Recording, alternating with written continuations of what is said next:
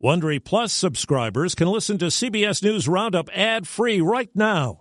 Join Wondery Plus in the Wondery app or on Apple Podcasts. This spring, if you'd rather spend time enjoying your lawn instead of trying to keep it alive, there's good news. True Green is the easiest and most affordable way to get a beautiful lawn. All you have to do is water and mow, and they'll do the rest. Weed control, fertilization, aeration, and even some things you might not even think of. They'll do all of it, while you can do literally anything else. With True Green, you can have your lawn looking as good as a putting green. That's not hyperbole. True Green is the official lawn care treatment provider of the PGA Tour. True Green offers a satisfaction guarantee, and they have a verified best price promise, which guarantees you the lowest price with no compromise on quality. You do you. Let True Green do your lawn care. Visit TrueGreen.com to get the best lawn at the best price with the best people guaranteed.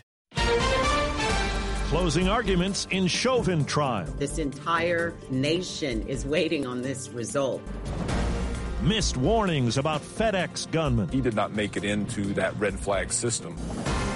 Helicopter flight on Mars. Confirmed. First flight. Good morning. I'm Steve Kathan with the CBS World News Roundup. Closing arguments are set for today in the murder trial of former police officer Derek Chauvin in the death of George Floyd.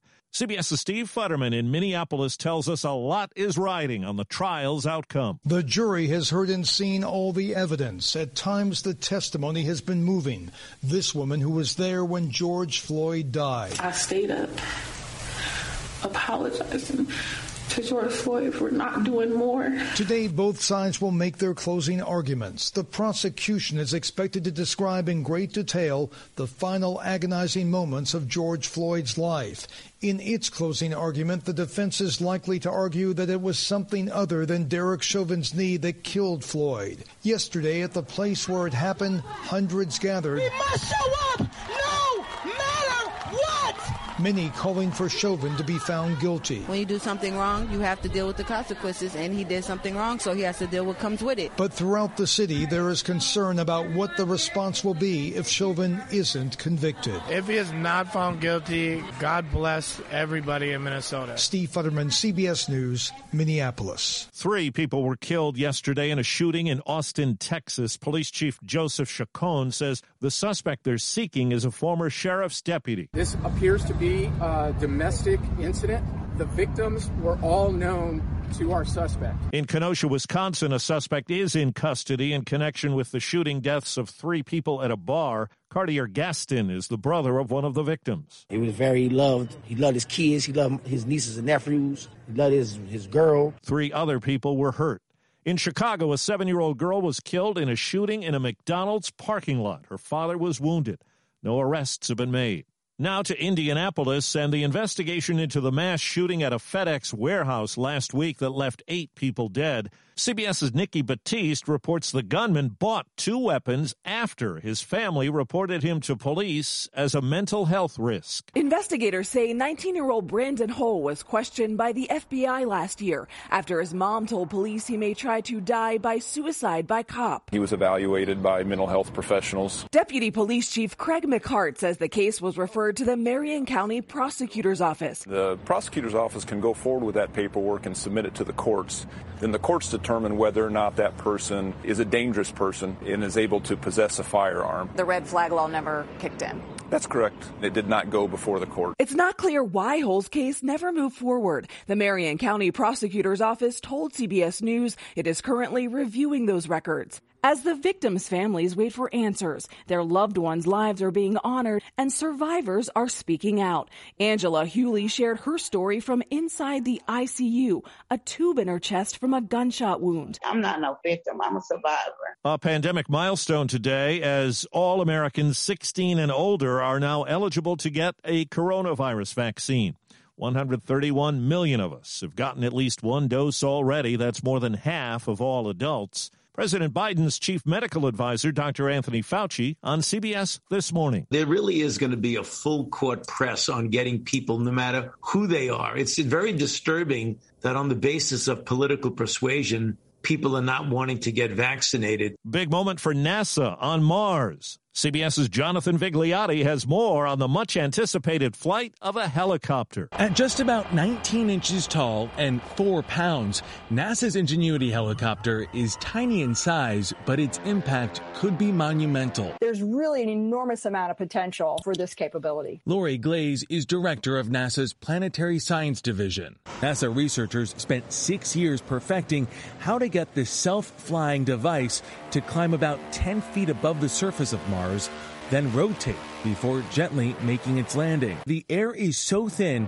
Glaze says it's the equivalent of flying at an altitude of 100,000 feet on Earth. We don't fly up there. There's not enough air to give you lift, so trying to get your helicopter to fly in that environment is really, really hard. From Russia, there's news this morning about the imprisoned Kremlin critic who has been refusing to eat. Here's CBS's Vicki Barker. Russian media are reporting that Alexei Navalny is being moved to a prison hospital. His lawyers say Navalny's health has deteriorated dangerously in recent days, and they fear he's at risk of heart or kidney failure. The Russian opposition leader is in the third week of a hunger strike. Prison officials call his condition satisfactory. National Security Advisor Jake Sullivan told CNN yesterday Russia will face consequences if Navalny dies. Crews are continuing the search today for 9 missing people who were on a boat that capsized off the coast of Louisiana last week. Families are holding out hope they made it safely to an air pocket in the hull. 4 bodies were found last week. 6 crew members were found alive. 2 people were killed in a Tesla crash outside Houston, and authorities say no one was in the driver's seat at the time.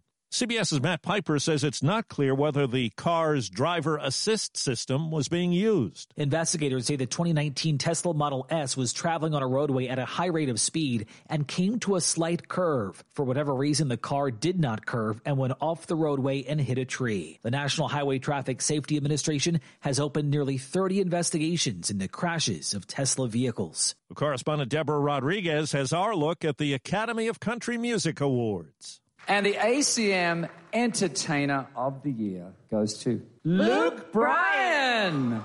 Y'all got me. I'm amazingly surprised. Bryan accepted the award virtually from the American Idol set a week after he tested positive for COVID.